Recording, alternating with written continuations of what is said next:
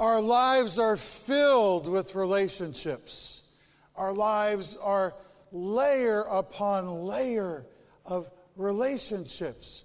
You go to work and there are relationships there. You come to a place called home and there are relationships there. We have relationships with our pets. We have relationships with distant relatives, with brothers and sisters who live far away, with brothers and sisters who live close by.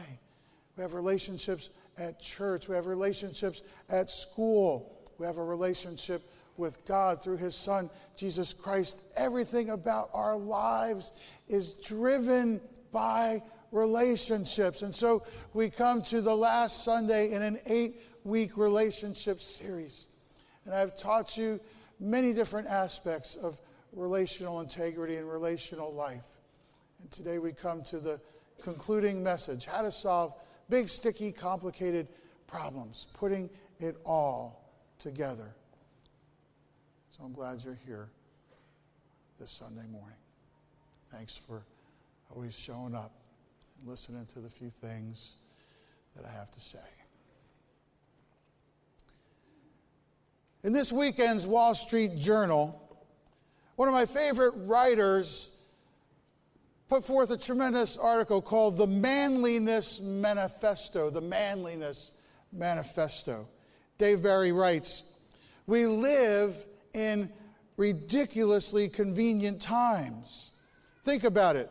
Whenever you need any kind of information about anything, day or night, no matter where you are, you can just tap your finger on your smartphone and within seconds, an answer will appear as if by magic. Granted, the answer will be wrong because it comes from the internet, but it's convenient. And then there's travel. A century ago, it took a week to get from New York to California. Today, you can board a plane at LaGuardia, and 6 hours later, think about that, 6 hours later, you will, as if by magic, still be sitting in the plane at LaGuardia. Because LaGuardia is Italian for you will never actually take off. So we have it pretty easy, he writes, but we have paid a price for all this convenience. We don't know how to do anything anymore. Today, let's talk about solving big, sticky, complicated problems. There was a big, sticky, complicated problem up in Williamsburg the other day with one of our grandchildren. We received this picture and we became alarmed. She just wanted to check it out. She just somehow, we don't know really, she can't talk yet, so we don't know what she was thinking. But, Nina was wondering, could she salvage her shoes? Are the shoes salvageable? And also she was wondering, does she have to give her another bath now? If all of our problems were this easy to solve, life would be easy indeed. But they're a lot more complicated, aren't they? Let me take you back to a time and a time's time. Let me take you back into ancient times and tell you a story about a big, sticky, complicated problem. Joshua chapter 24. And here you are at the end of this story of this great leader, and he's trying to make sure that everything's going to go right. But he's got a pretty big, sticky, complicated problem on his hands. He writes, "Now fear the Lord and serve Him with all faithfulness. Throw away the gods your ancestors worshipped beyond the Euphrates River and in Egypt, and serve the Lord.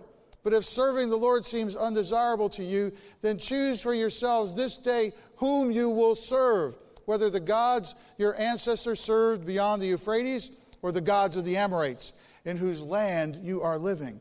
But as for me and my household, we will serve the Lord." Me, my family, we're going to serve God. Then the people answered, "Far be it from us to forsake the Lord to serve other gods. It was the Lord our God Himself who brought us and our parents up out of Egypt from that land of slavery and performed those great signs before our eyes. He protected us on our entire journey and among all the nations through which we traveled. And the Lord drove out before us all the nations, including the Amorites, who lived in the land. We too will serve the Lord because he is our God. But Joshua knows these people. He knows the big, sticky, complicated problem. Joshua said to the people, you are not able to serve the Lord. He is a holy God. He is a jealous God. He will not forgive your rebellion and your sins. If you forsake the Lord and serve foreign gods, he will turn and bring disaster on you and make an end of you after he has been good to you. Joshua, you're wondering, like, what's he thinking? He's thinking about the big, sticky, complicated problem he has on his hands. These people say they want to do it God's way, but they don't. And so he calls them on it. He says, you can't do it. We're going to do it. My family, we're going to do this. You can't do it. I've watched you. I know you. You forget. You always forget, and you go the opposite direction. You drift the opposite way from the way God wants you to go. I'm calling you on this. You can't do it. But the people said to Joshua, no, we will serve the Lord. Oh, we can do it. We want to do it. Then Joshua said, you are witnesses against yourselves that you have chosen to serve the Lord. He says, if you say this, you have to remember this. You said it yourselves. Yes, we are witnesses, they replied. We know what we're saying. We're making this decision. This is a defining moment in our lives. Now then, said Joshua, throw away the foreign gods that are among you and yield your hearts to the Lord, the God of Israel. He knows who they are. He knows they forget. And he's saying, get rid of that stuff now. Get rid of everything in your life that causes you to think in a different direction than the direction God wants you to think. Get rid of everything in your life that distracts you. Get rid of everything in your life that is calling you to be less than God is calling you to be. Yield your hearts to God. Yield them. And the people said to Joshua, we will serve the Lord our God and obey him. So as a good leader on that day, Joshua made a covenant for the people. And there at Shechem, he reaffirmed for them decrees and laws. And Joshua recorded these things in the book of the law of God. Then he took a large stone and set it up there under the oak near the holy place of the Lord.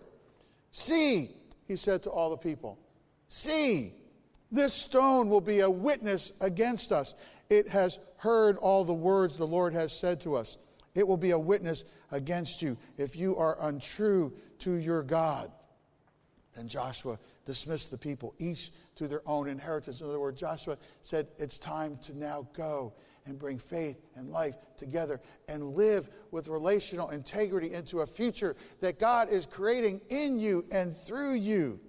See, he said, this stone will be a witness against us. It has heard all the words the Lord has said to us. A stone doesn't hear words. A stone doesn't hear anything. But every time people looked up and they saw that stone under the oak, every time they saw it, they remembered that day. They remembered what Joshua said, that he and his family were wholeheartedly giving themselves to God's purposes. They remembered that they were witnesses for each other. They remembered the words of the covenant. They remembered God. A really great book that has influenced my thinking around this passage of Scripture is Crucial Accountability: Tools for Resolving Violated Expectations, Broken Commitments, and Bad Behavior. Or in other words, tools for resolving big, sticky, complicated problems.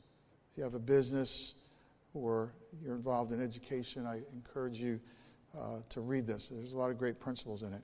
What I'd like to do is look at this concept of accountability as it arises out of Joshua chapter 24, because accountability is so important in our lives. If we're not accountable, or if we're not holding each other accountable, things just don't go well. Let's look at Joshua's lessons of accountability. Number one, there is always a choice we must make about what we will build life upon. There's always a choice. Joshua says, here's my choice. I'm going to build my life, and my whole family is going to build its life upon what God asks of us, upon knowing Him deeply, upon loving Him in an expansive way, upon each and every day knowing that I live my life as a servant to the Creator of the universe. There is always a choice we make about what we will build life upon. And if we're not aware of making that choice is being made for us as the world sets an agenda or as our culture sets an agenda. So we must be resolute about the choice. We will build our life upon what God has asked us to do. Second, we must hold each other accountable to our choices. If I'm not living up to these foundation blocks of life, these biblical principles, then somebody's got to call me on that. If you're not living up to it, then somebody's got to call you on it. It's only in community that we find the safety of accountability. Accountability is a safety net. We read the stories about when people aren't accountable all the time and the tragedies that come out of that and the life destruction, the relational destruction that comes from that. This is why it's so important to be connected in a small group or be connected in a men's Bible study, a women's Bible study, to go to A2, to show up here on Sunday morning, to think your thoughts in the light of God's truth. We must hold each other accountable to our choices. We must evaluate the content of our lives. When Joshua went back and reminded them of everything that God was asking, he was evaluating with them and for them the content of our lives. In the New Testament, Paul writes about that. He writes about how we need to examine ourselves in 2 Corinthians, to examine ourselves, to test ourselves, to see if Jesus Christ is really growing in us. We have to look at that. And then finally, there are symbols of accountability that call us to be faithful. They set up a stone under an oak tree as a symbol of accountability. So if you're having a bad day or things weren't going well for a season and you looked at that stone, you remembered there's a covenant, there's a promise, there's a track that I'm running on. I've made a commitment. And for us, we have symbols like that. There's a cross. Sometimes people keep symbols in their hand or in their pocket. I gave a rock with a cross etched on it to a friend of mine the other day who's going through a really hard time. And then I saw him yesterday afternoon, and he said, I have that in my pocket. I have that in my pocket. He has it close because it's a tangible reminder of the covenant, the promise that God made with us through His Son, Jesus Christ. There are symbols of accountability that call us to be faithful. This room is a symbol of accountability. It says we show up here. We want to learn and grow here. If you want to solve big, sticky, complicated problems, it will come down to understanding basically one concept. Are we building bridges or barriers? Because we're always doing one or the other. Are we building bridges relationally, or are we building barriers relationally? At the core of Joshua 24, he is building a bridge. He's building a relational bridge, a faith bridge. He's building a bridge of integrity between the people and God, between God and the people. There are always two signs that you have found yourself at a dead end and you're not dealing with the right problem.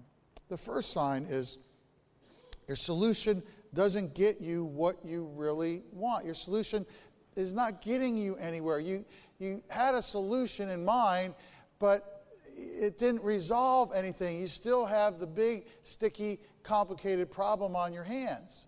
The other sign is you're constantly discussing or dealing with the same issue over and over and over again. It's what I call, and others have called, the deja vu all over again syndrome. It's like we talked about this, and we talked about this, and we talked about this, and we thought we fixed this, we thought we got this fixed, we thought this was taken care of, and it keeps coming back. It keeps coming back over and over and over again. If your solution doesn't get you what you really want, and if you're constantly discussing the same issue over and over and over again, you have not effectively managed the big, sticky, complicated problem. Let me give you the big, sticky, complicated strategy. This is really simple. You can write this down. I'd encourage you, if you got the notes section on an iPad or a phone, to put this down right now. This is worth hanging on to. If you got a pen or a pencil, you can jot this down quickly on a small piece of paper and keep it and think about it. Because if you use this big, sticky, complicated strategy this week, you can start to unravel some of these problems that don't ever seem to go away. Here it is. Number one, reduce the problem to its bare essence. Just define the problem at its core. Number two, decide what's bothering you the most. What is getting at you the most? What's getting under your skin the most about this? And finally, third, distill your final outcome to a single sentence. Craft one sentence that says, this is what I want the outcome to be. I want to be able to see this. Let me give you an example. Let's go to Joshua chapter 24. Number one, reduce the problem to its bare essence. After a while, people tend to follow the wrong gods. People drift. People forget. They follow the wrong gods. Number two, decide what's bothering you the most. This makes God very upset. Joshua knows this tears at his heart. Number three, distill your final outcome to a single sentence. As for me and my house, we will serve the Lord. And that sentence is ringing in the ears of each listener. It's hanging in the air. It's there for everyone to embrace and to feel. As for me and my house, we're going to do this right. We're going to worship God and live for Him and let Him live in us and through us. Let's look at Jesus quickly in Revelation 3, verse 20. In that chapter, verse 3, reduce the problem to its bare essence. He says, you're lukewarm. I don't do lukewarm. I'd rather you're hot or cold. You're lukewarm. That's the problem in its bare essence. Let's look at decide what's bothering you the most. I'm very concerned, Jesus is saying. I'm very, very concerned for the direction that you're going. And then finally, distilling his final outcome to a single sentence, he says, behold, I stand at the door and knock. If anyone hears my voice and opens the door, I will come in and dine with him and he with me. It's a single sentence that says this is what he wants to see. This is the final outcome that is good. Let's look at you at work. Number one, reduce the problem to its bare essence. Staff meetings go too long. Number two, decide what's bothering you the most. Everyone adds to the agenda in the meeting. You know where I got this? From me. I always add stuff into the meeting. Number three, distill your final outcome to a single sentence. All staff meetings will last no more than 90 minutes starting next week. There you go. You at home, first edition. We've totally stopped eating dinner together. I feel disconnected and that bothers me. We'll eat dinner together at least twice a week. Boom, you solved a big, sticky, complicated problem. You at home, part two. The garage looks like a bomb went off. I feel like nobody cares, and that hurts me.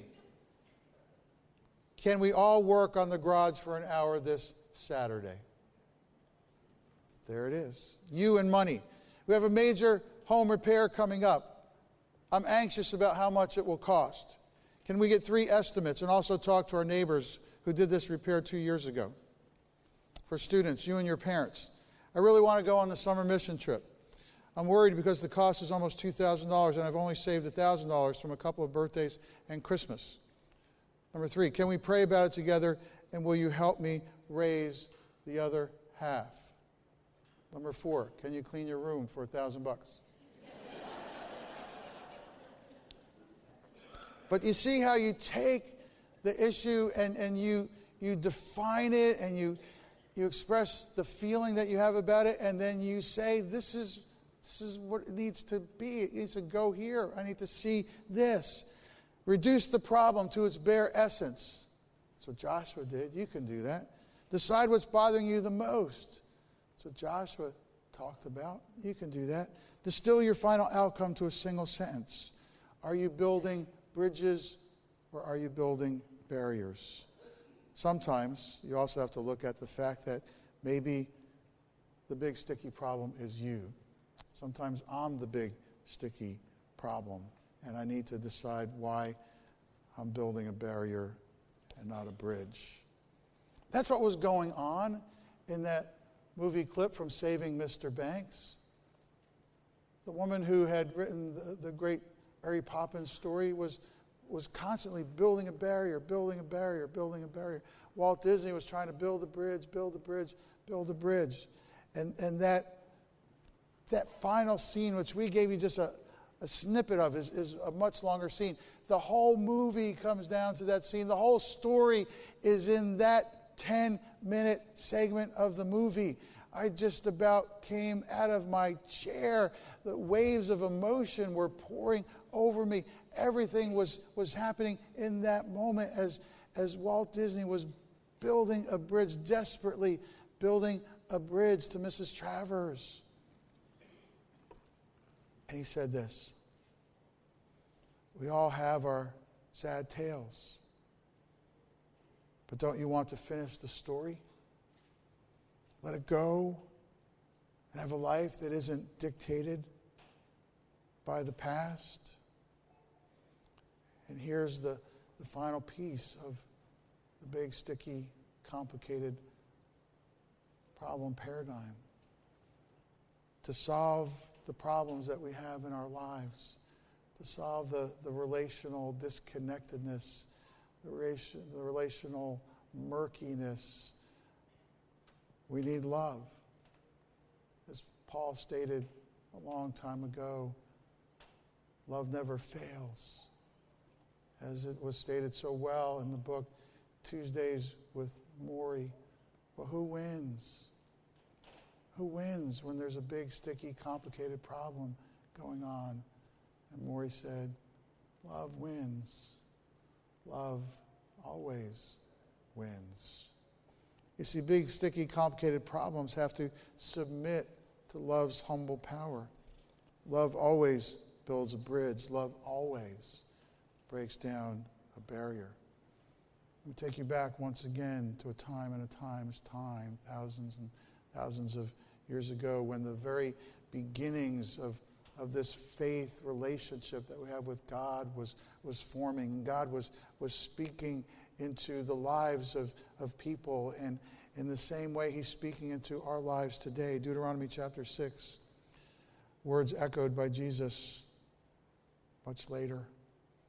Love the Lord your God with all your heart and with all your soul and with all your strength. These commandments that I give you today are to be on your hearts. Impress them on your children. Talk about them when you sit at home and when you walk along the road. When you sit at home, those are relationships, you know. When you walk along the road, those are relationships, you know. When you lie down and when you get up and you go back into that relationally driven world that's your life, tie them as symbols on your hands and bind them on your foreheads. Write them on the door frames of your houses and on your gates. Have symbols in your life that you can look at and see and touch that will remind you that love wins. Love always wins. Love never fails. When the Lord your God brings you into the land He swore to your fathers, to Abraham, Isaac, and Jacob, to give you, a land with large, flourishing cities you did not build, houses filled with all kinds of good things you did not provide, wells you did not dig, and vineyards and olive groves you did not plant. Then, when you eat and are satisfied, be careful that you do not forget the Lord. Put that in a positive way. Always remember the God who's blessed you with all the things that are your life. who brought you out of Egypt, out of the land of slavery. Don't forget that you've been given a life, and blessings that flow into your life come from a God who loves you very, very much. The paradigm of solving big, sticky, complicated problems is hollow and empty. It's mechanical without love. And that's why sometimes the problems go around and around. They repeat and they repeat and they repeat. That's why sometimes I'm the problem, because I'm not embracing this love that God has shown in my life, the light of the knowledge of the glory of God in the face of Christ. Life is not just about planning for retirement. Life is not, well, if I get to that place and I finally get this house or that car, or we go on that trip. Life is lived out layer upon layer of relationship, each and every moment of each and every day. It's lived out in a context of problems that must be solved and events that must be witnessed and times and seasons and commitments that we must remind ourselves about and hold ourselves accountable for. And it's love that knits it all together. For without love, we get lost easy. Without love, we forget overnight who we are and how much God loves us. So last night, I honestly thought, there's no letter. We're wrapping this up. There's no letter. I thought it, and I was ready to leave. And God said, no, there's a letter. Write this down. And he wrote it to all of us. Dear friends, it's always been your choice to build bridges or barriers. It's the work of your days. All it takes is doing a lot of complaining and finger pointing to build a barrier. Foot stomping and prickly diatribes build walls quickly. Reverse the bitter bricklaying, and all it takes is a resolute application of love to build a bridge. Here are the easy steps to spanning a gorge with love. Love me. Love yourself because I love you. Then love everyone else. That's it. Yes, even the person you're thinking about right now who isn't so lovable, she's the one who needs it most. He's the one who will one day understand the majesty of grace. Problems, most of your problems come from not communicating clearly about what really needs to be discussed and understood. Superficial judgments don't help anyone feel connected at the heart level. Much of your alienation comes from dank, noxious demands you make to be served, rather than stoking the fire to figure out what you might do to serve someone close to you. Let the fire of servanthood burn white hot in your soul. I know gaps in the fabric of your relationships will incessantly appear. That is precisely why a tight focus on loving me is so important. Your connection to me is the first true connection to someone else. When our hearts beat together and everything starts to line up, clear up, and build up in love. Remember, relationships of integrity are the hardest work there is. Do the work. Put in the time.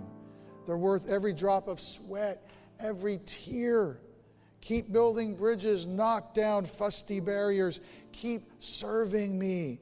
Stay the course for the kingdom, not of this world. I'll always be walking beside you.